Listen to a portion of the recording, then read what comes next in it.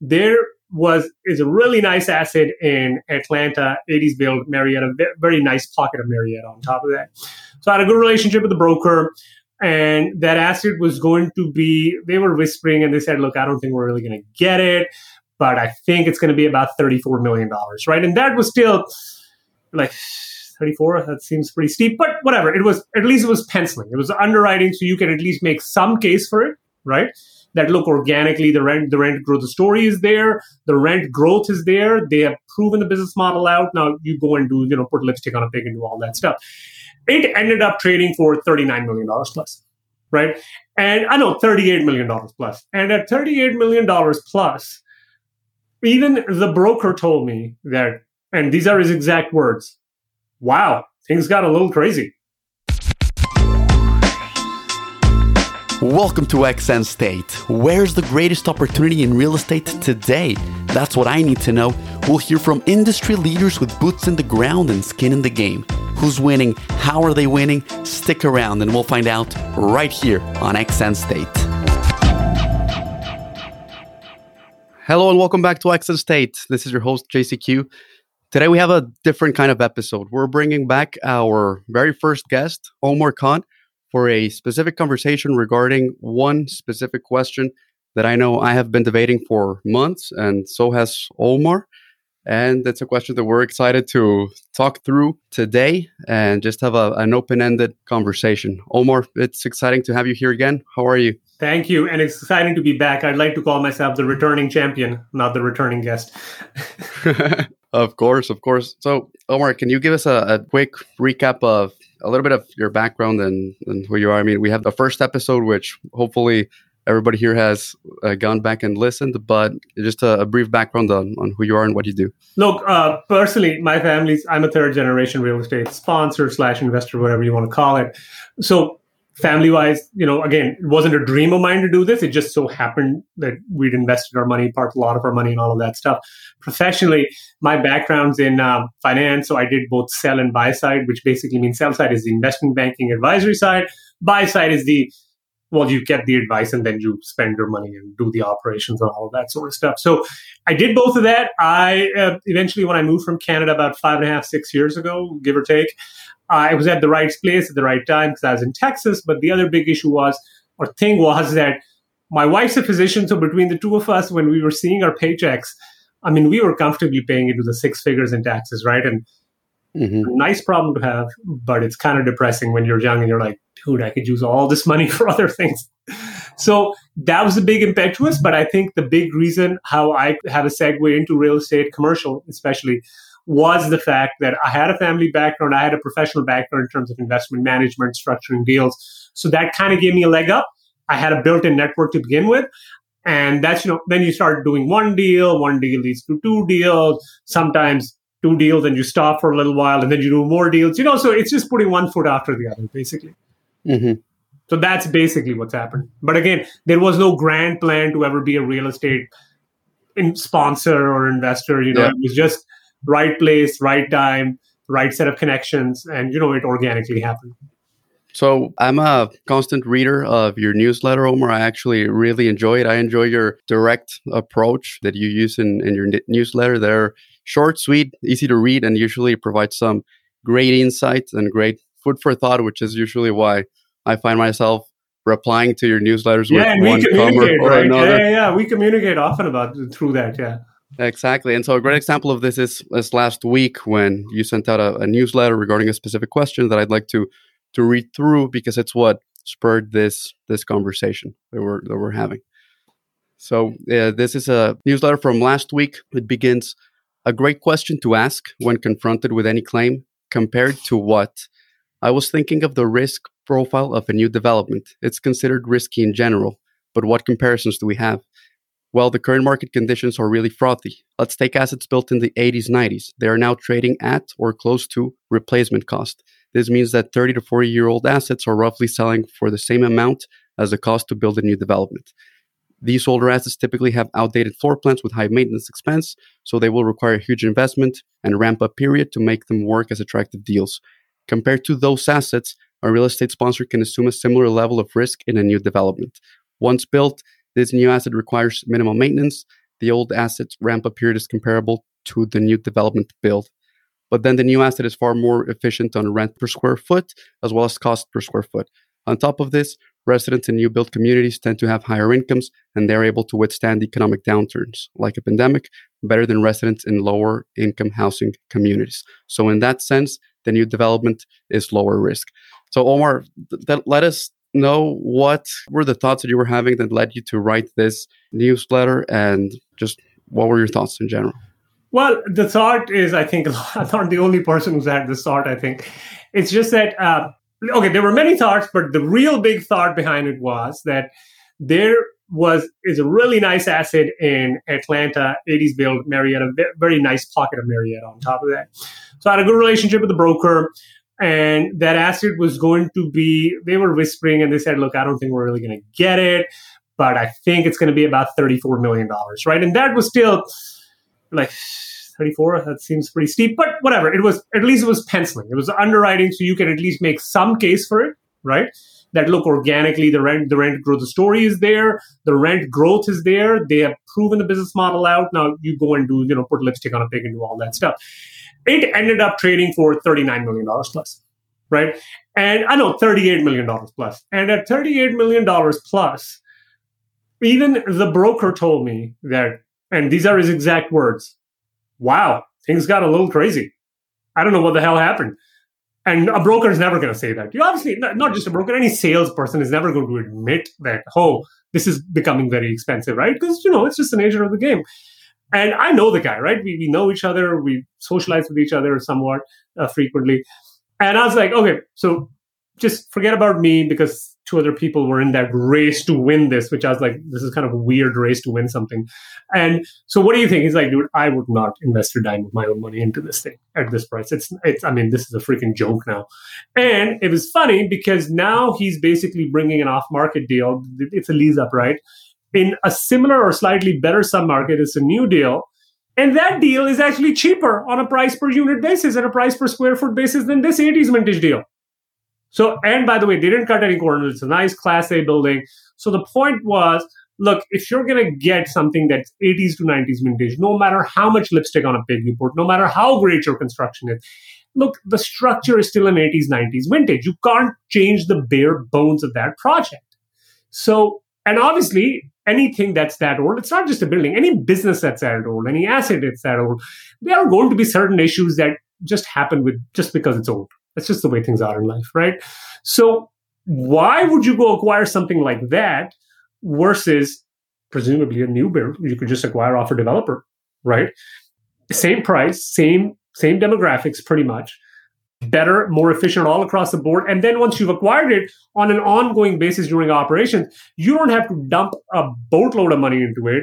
You don't have to kill yourself in the process of both just the rehab process, but also the management of expenses process. You don't got to do all of that, because once you buy a new build, if it's done the right way, for the first couple of years at least, unless something drastic happens, it's kind of set it and forget it sort of deal, right? In terms of operations, right? So why would you do that? And it's kind of funny that when I started talking to people, a lot of people say, well, new development's risky. I was like, yeah, but I mean, it's risky compared to something, right? It's not just risky in absolute terms. I mean, nothing is risky in absolute terms. Like, what if new development is risky, but somebody was selling you an 80s vintage asset in Atlanta for $500,000 a unit? I just made up a number, right? Well, it's not too risky then, is it? Right? And it's weird that conceptually people understand that concept. They conceptually understand it. But in reality, when it comes time to actually putting their money down, which you would think they would be more conservative on, it's like these two things don't match. It's really weird. Like, I was talking to the broker and I said, hey, I'm just really curious. These people who are investing, there's some fund. What's their rationale? They've got to have some rationale, right? I mean, they're not stupid people. And the guy called me back 2 days later. They're like, yeah, we just have funds we have to deploy, and this seems like a decent asset. Literally, that was their line of thinking. We have money burning a hole in our pocket. Please take my money. And if you ever do that in any country in the world, where you tell somebody, I have money burning a hole in my pocket, please take it from me. Somebody's going to take it from you. And so it's not that hard, right? So that was what it led to. I got a lot of interesting responses, but it was still funny. Even the responses I did get were people who were just repeating, well, new development's risky. I was like, Yeah, but what is our comparison? Yeah, it's now you've given me a little bit more clarity on the question that you posed at the beginning, which is compared to what.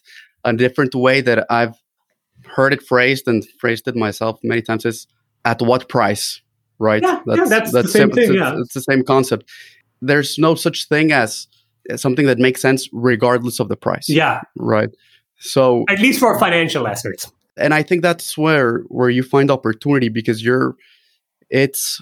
and a lot of what I've thought about this subject, I've learned or read from Howard Marks. I don't know if you're familiar with him. But for example, he recently published a memo about a year ago called Thinking in Bets. And it was the concept of considering the spread, right? When deciding what team to bet on, you can't just pick the better team, right? Because it's not that you can bet on a team regardless of the spread. So it's considering the spread, considering the price. And he also calls it second level thinking, right? First level thinking is say, I'm going to invest in Austin because it's growing, right? But second level thinking is, yes, but everybody knows that. I mean, up to what price are you willing to pay for an asset in Austin? Or somebody may say, I'm not investing in Houston because it's dependent on oil, or it's highly volatile market, or because it's susceptible to flooding. But again, the question is at what price? Because there has to be a price where it makes sense. Price, or are you just saying I will never invest in Houston? Or are you saying given certain conditions changing, I will invest in Houston? Because these are two very different things. One is I will never go to Houston. And one is I will go to Houston if I think XYZ is there. But people tend to confuse the two things with each other. Yeah, exactly. And so regarding the question of buying old vintage assets, or old referring to 70s, 80s vintage assets, 90s, I think what has led to this that you're starting to see, I mean, it has to be due to the tremendous amount of new players and new competition and capital that's flowing into this kinds of assets. Yes, but see, the other thing also is, because I was thinking about it over the weekend, I think from a sponsor point of view, it's also an easier sell because the marketing is so strong, just general, not like a specific sponsor's marketing. The general marketing around this is so strong to say multifamily, great returns never goes down in a recession. Not saying it's right or wrong, but the marketing is so strong that a sponsor can take a shitty deal in multifamily, go advertise it, and possibly raise more money at a quicker pace than somebody was to take, say, an office building or a retail building, which could be a better deal because that's very regional and localized, right? And could be a better deal, but because it's hard to market and explain the concept oftentimes to the layperson, that deal might not actually get funded, even though it might be a better deal. So I think from a sponsor's point of view, that is also one of those things, because it's not just how much money I have, but how much money can I go raise? And how hard is it for me to explain the story? Because a lot of times I've seen, because I do this all the time, I also see a lot of times people, investors especially, tend to confuse the fact that I have gone to an apartment building or I've lived in an apartment building once or twice in my life to I know how an apartment building is run. Again, you understand, people tend to confuse the two because I think they're just familiar with the concept of an apartment building, right? Versus not necessarily being as familiar with the concept of acquiring an office building or a retail building, even though that might be a better deal at that moment in time. So I think the marketing around this also plays a huge role in the way sponsors or newer capital is looking to basically come in and acquire something. So what do you think is a more challenging sell from an investment standpoint? Do you think new development is? See, that's a good one because, yes, I think to a certain degree, new development is a more challenging sale, relatively speaking, compared to an existing sale. But I also think it also depends how you as a sponsor have positioned yourself. So if you as a sponsor, for instance, go for 5 years in a row saying, new development sucks, it's the worst thing in the world, why would you do that? Right? And just buy my 70s, 80s, 90s vintage assets, right? And then you do a hard pivot and you go to development, I think you will lose a lot of credibility. But the thing is that if you say the opposite thing, you say from the start, look, a lot of this is opportunistic, right? Because this is not like, look, most investors, including me, I don't have $10 billion. So whereas I would love to have a programmatic strategy, I just don't have $10 million every month to deploy that I have to deploy, right? So I have to be more picky. I have to be opportunistic, right? I have to be opportunistic in the way I'm deploying capital because I'm not an institution. So if I go from the word go and say, look, I think a lot of times it's dependent on the deal. A lot of times it's opportunistic and you have to pick and choose your battles. I have personally seen this in my life that the climb is much harder when you're starting out because your message involves people thinking. And you and I both know this. People hate thinking. No matter what they say, the average person does not want to think. So if you tell them anything which requires them to think somewhat, it's going to be a hard time convincing people initially.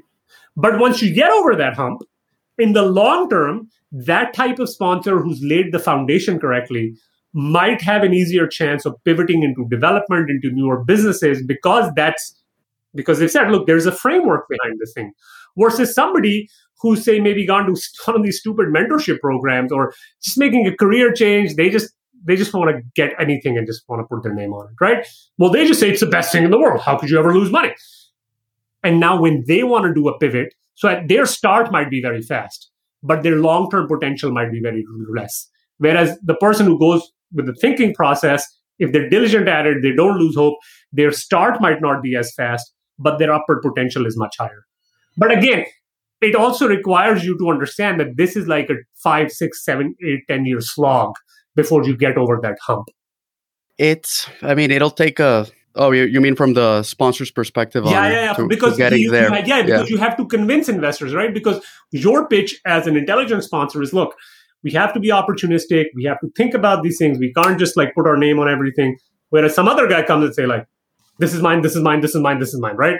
So people tend to typically gravitate to that sort of person because they think, oh, he can take quick decisions. He must be a bold thinker, right? And you're like, well, there's a big difference between being bold and a dumbass. It's interesting because something that, as I've tried to tackle this question, something that I've learned is that there's two ways to answer the question. And one is from the GP perspective, and another very different answer could be from the LP perspective. Yeah. And I'm coming at this more from an LP perspective on investing through GPs, and you're seeing it more so from a GP perspective. What should I be focusing on? And so my reply to your newsletter, which I'd like to read because it leads into the next part of the question, which is what I replied with is, I've been pondering the question for months. The thing is, I don't think the market sees development as that risky in reality, as evidenced by widely accepted returns. From the deals we see, most acquisition projects target around a 15% IRR, while most new developments target net to LP a 17 to 18% IRR, sometimes higher, and have no problem being capitalized. So you were saying everybody sees development as very risky. That's the perception. Development is risky. You want to buy an asset that's already been finished, that's built, that doesn't have to go through construction, that's already leased up, and that generates cash flow from the moment you buy it. And so based on that, when we first started sourcing opportunities and deals to invest in, I was surprised to see that the spread was seemingly pretty tight. Very thin, yeah. We were looking at acquisition deals that are targeting 15, 16 and new developments targeting 17, 18. So based on that thinking, it would make sense to go with the acquisitions, right? Why go through all the development risk damage, basically, for 2%? But again, the who goes through the brain damage is the GP. So I'm not the LP. But you raise a good point, though, because in effect, you are kind of going through a brain damage in the sense that you are taking more risk, whether you realize it or not. You are, relatively speaking, all things being equal, a development is sometimes more often than not is riskier than an acquisition. All other things being equal. So let's talk about that. Yeah, on an extra 2% a year, as an example. Now, it could be more, but projected. An extra 2% a year, is the juice worth the squeeze? Why would you even bother? Because you're probably going to go through 1.5, 2 years, not getting any cash flow, kind of going through that process where you may or may not get entitled. Construction costs may or may not go up, like lumber's gone up exponentially, right? So you're bringing a lot of variables into play for not enough return. Exactly. That was the first thing that I noticed and that we're still sorting through. So I'd like to emphasize when we refer to those risks associated with development, what I see from my standpoint are construction risk. Well, before construction risk, you have permits and entitlement risk, you have construction risk, and then you have lease up risk, Yeah. which you don't get from a new build. So it's interesting. And again, it goes back to the GP from the LP, who's taking what risks, because and then there's many different variables. And I think that, I mean, if there's something that I've realized that it is that we're probably not going to be able to arrive at one answer or like an answer that fits everybody. I mean, it's very dependent on the group, who's investing with. But what I bring it back to is one of the guests that we had in a podcast a few episodes ago was Ellie Reeder, who a company called Castle and Terra Properties, and he buys properties around the US. And something that he said stuck with me, which is he says that he doesn't feel like he is being adequately compensated for the risk associated with ground up development.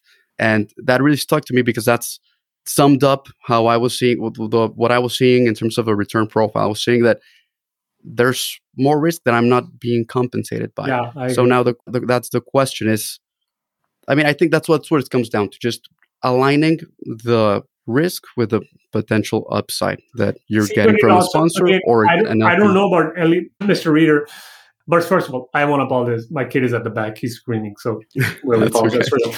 So look, he might be right, because that Mr. Reeder guy, I don't know him personally and what he does, but they might be buying a certain profile of properties, and I don't know what that profile is. And given that profile of property, they must have their system so down to a science now that they're thinking, look, I can do all these 15 extra steps and maybe I get more money, or this is the bird in hand. I already got my team here. They can decide. It's just plug and play now, right? So for them, it might not be an issue. But for you as an LP investor, what I think about is, look, forget about the GP. You have to look at yourself selfishly, because this is your money at stake, right? Because look, anytime a GP, anytime a sponsor needs your money, they're going to tell you this is the greatest deal since sliced bread. I mean, oh my God, why would you not invest your money in this deal? This is so good. And then people start saying terms like risk-adjusted returns. And you're like, dude, okay, explain to me, what do you mean by risk-adjusted returns? Because, yeah, I get the returns at the top, but what is your denominator? How do you figure out what that denominator is? And very big mathematicians haven't been able to figure out that denominator. So people start saying these words, which essentially, if you tell them to break it down, their minds just stop, right? Because they can't lay it down mathematically for you. So in the context of a limited partner, I would say that before you even look at returns or whether you're adequately being compensated for returns, the first screening that you have to do is this actually a person? Your biggest risk is, I feel, not a lot of times just the deal. Your biggest risk is the sponsor. So is this the sponsor, or does this sponsor, are the stars aligned for me to invest with this sponsor? Because if that doesn't work, and this is oftentimes something that people overlook, right? People say they do it, but not really. Nobody really does it. If you don't have an alignment with a sponsor, and whatever your alignment version of that means, dude, forget about the deal, man. Who gives a crap about the deal? Because oftentimes with a good quality sponsor, you can even focus on, say, slightly riskier deals because you know your risks are aligned with that person. So the question of acquisition or development comes way later in the game, I feel. First is this even the person I want to work with? Because what you don't want to do is you don't want to be a one and done. Every time you do a deal, you've got to get to know the sponsorship team. You've got to go through all of that brain damage because it's just a lot of work, right? So from an LP point of view, I understand people say risk and returns and all of that, but a question that often people either don't ask or they ask and they overlook or they don't do enough work on is, well, are these even people I want to work with over 5 years or 10 years? And that's something that I feel is not quantitative, like it's hard to quantify it, right? And that's the biggest risk I think people have, more than even whether it's acquisitions or developments or it's a newer business, it's opportunistic, what it is, all of that. I agree completely. And that's something that we try to do and emphasize whenever and it's we very hard to deal. do. It's just so hard to do. Yeah. In trying to quantify the answer to the question, ground up versus acquisition, we've tried to come up with what factors would lead to an answer. And for example, what I mean by that is somebody who is a big proponent for buying, right? Sam Sell. Yeah. Sam Sell, he's a big advocate for buying buildings versus developing. I mean, he said before, like, why go through the brain damage? Why go through the risk when you can just buy an asset? And I've tried to think through that, because I think development does make sense under certain conditions. It's not, as we were saying earlier, it's not that something on absolute terms always makes more sense. So I don't think that, yes, Sam Zell brings up some good points, but again, we come to the question of compared to what or at what price. And also, he's Sam Zell. So I'm just saying, a lot of times people quote Sam Zell and Bill Gates, and I was like, dude, like a lot of times people say, Bill Gates dropped out of college. I was like, yeah, he went to Harvard, and you're going to a shitty state school. There is a big freaking difference. Okay. I mean, it's the same with Sam Zell. A lot of times people say Sam Zell or John Paulson or somebody, and I say, yeah, but you also have to realize Sam Zell can say this after multiple decades of putting his money where his mouth is. And a lot of times it's like that Mike Tyson saying, everybody's got a plan until they get punched in the face. So where Sam Zell and all these legends stand out necessarily isn't just their investment philosophy. It's their emotional temperament. Have they been able to basically follow the strategy they laid out during the tough times? Because during the good times, anybody can follow a strategy.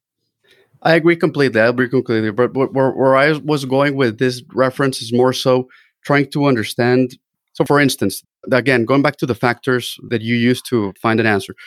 So when Sam Zell started buying apartments, that was back in the 70s, 80s. That was when the interest rate environment was very different than what we have now. Right now, we're in a historically low interest rate environment. Back then, we had very high interest rates. You also, I don't think, had the same appeal for multifamily. I mean, that we have right now. I mean, or there was a less discovered asset class, as an example.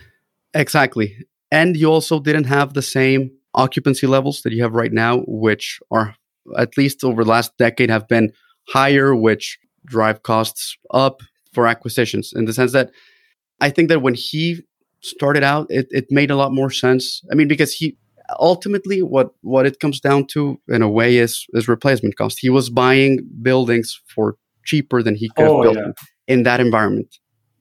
But is that the case today?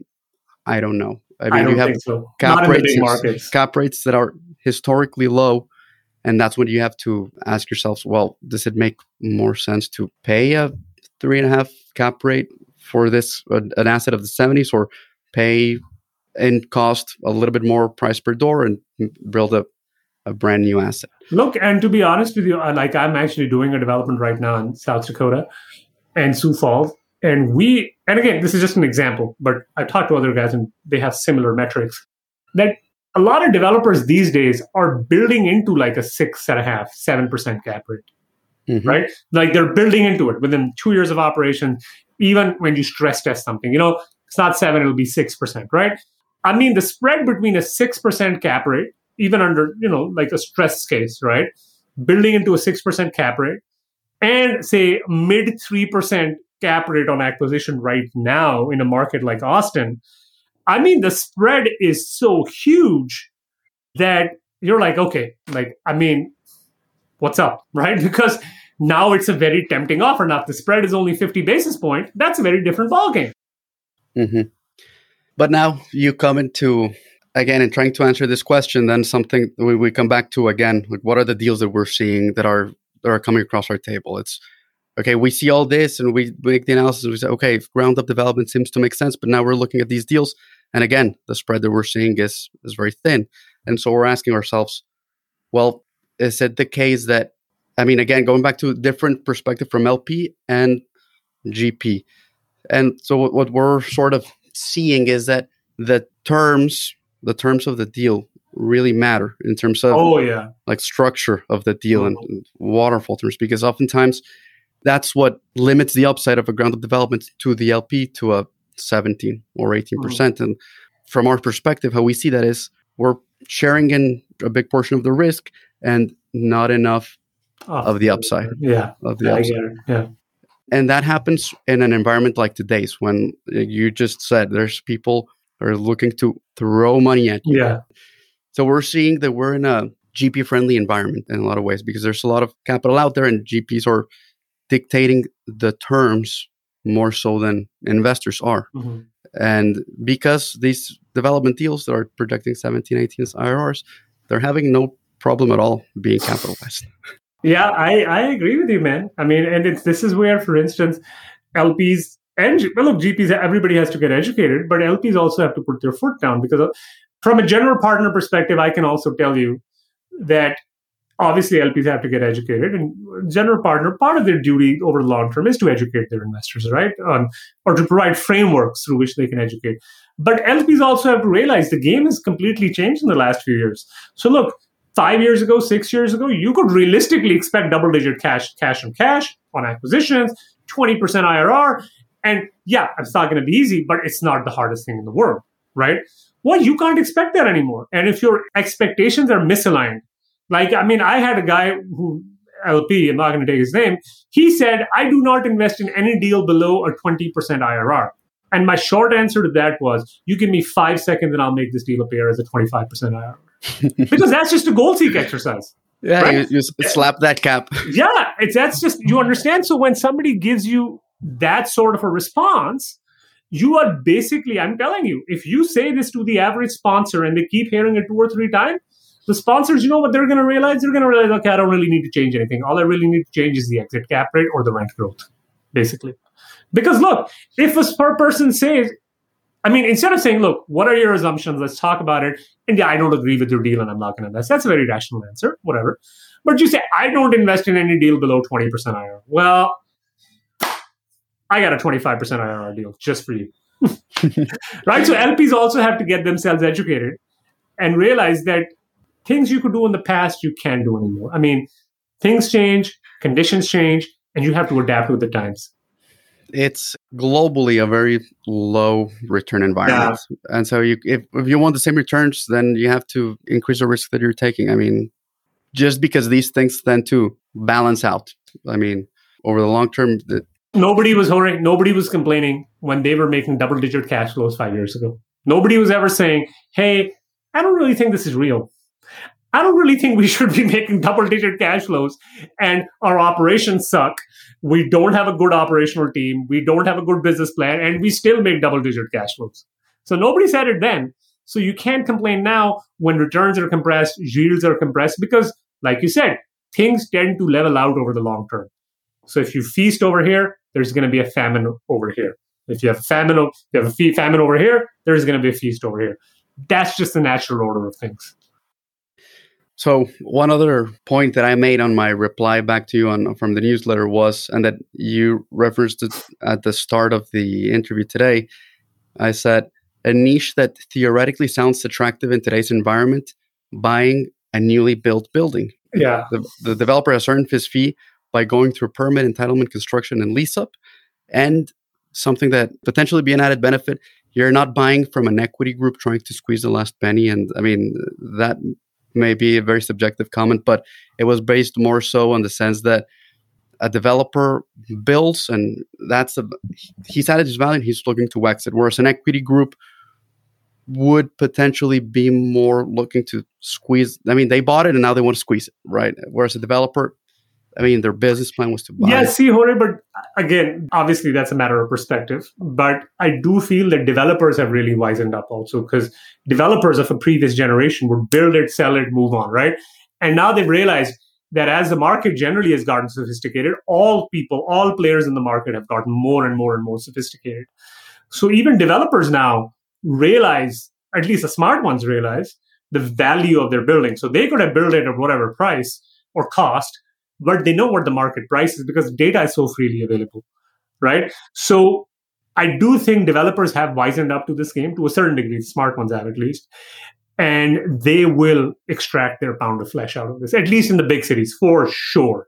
The good ones, they will not only extract their pound of flesh, some of the more intelligent ones, and I was complimenting one developer on this, is they will give you words like the exact words brokers will give you. It's off market. You don't have to be in a beauty contest. And you're like, yeah, I don't got to be in a beauty contest, but you're charging me 20% more than the beauty contest. So it's kind of a beauty contest, right? So yeah. I think they've wisened up on their sales and marketing tactics as well, at least the ones in the big cities.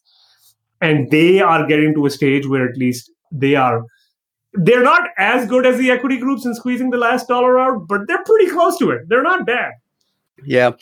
And it's a niche that we still need to do some further, looking into to see if it's something that we see as attractive or not. But it's based on the fact that how much the prices for 80s, 90s buildings has increased.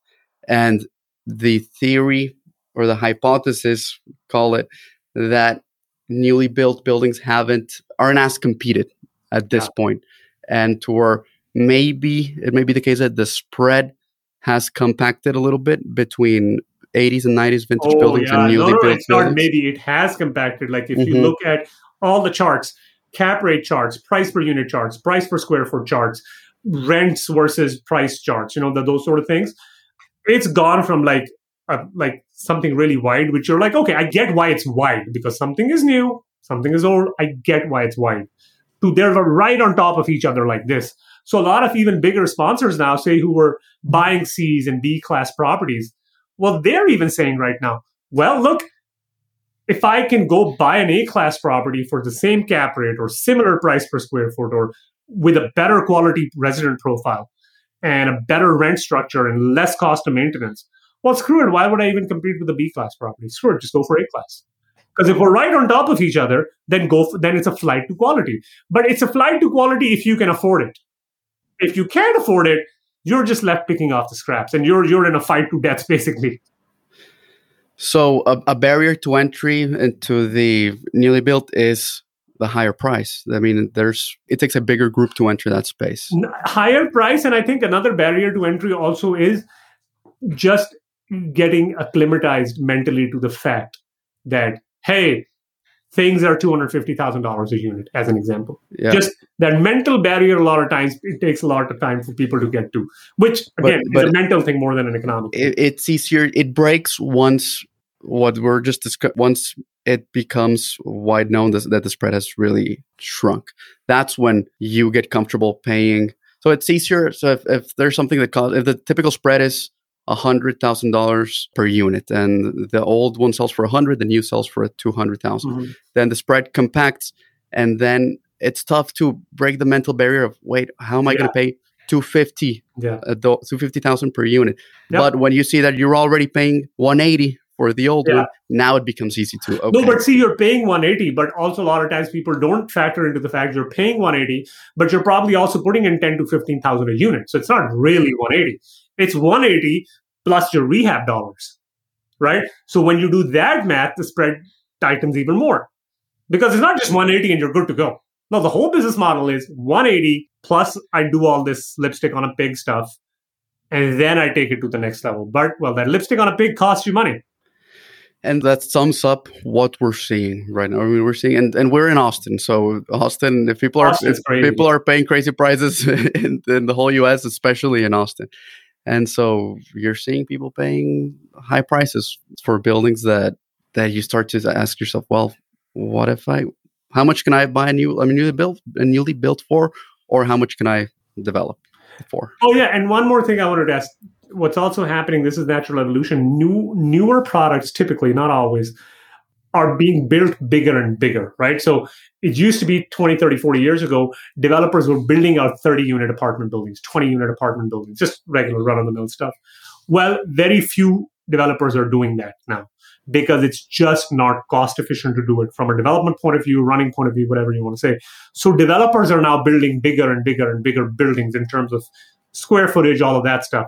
So when you build a bigger and bigger and bigger building and your price per unit is going up, now the entry point to a lot of these things is like $35, $40 million.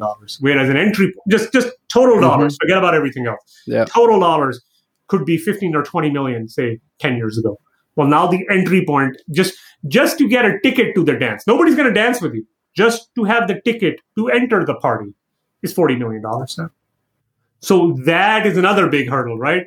Even at $40 million, you're probably not going to win a deal, but at least you'll be in the party. So that is also something that's happening a lot. So what are our conclusions? I don't know what the conclusion is, because if I had one, I'd be a really rich guy, right? The conclusion is that, look, you got to play the game you're really good at. So in my particular case, I'm good at operations. I'm good at certain things. But if I try to be everything for everyone, as an example, like, for instance, I have one, I think, Class C asset, but I don't have any Class C assets because I just don't understand the trade there. I don't get it because everybody keeps telling me, you come in, you change the countertops, you put in gooseneck faucets, you change the lighting package. And I'm like, dude, you can put whatever the hell you want. But if your resident base is economically stressed, if they're making $35,000 a year, well, how are you going to get your $100, $150 rent bump? Like, logically, it doesn't make any sense. And people seem to think not only are you going to get your $100, $150 rent bump, you're also going to have a 3.5% rent growth for 5 years. Well, something's got to give, right?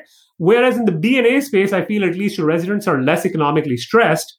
So whereas it's still going to be a struggle, it's less of a struggle. So you have to go to places where there's less struggles. You have some level of an unfair advantage.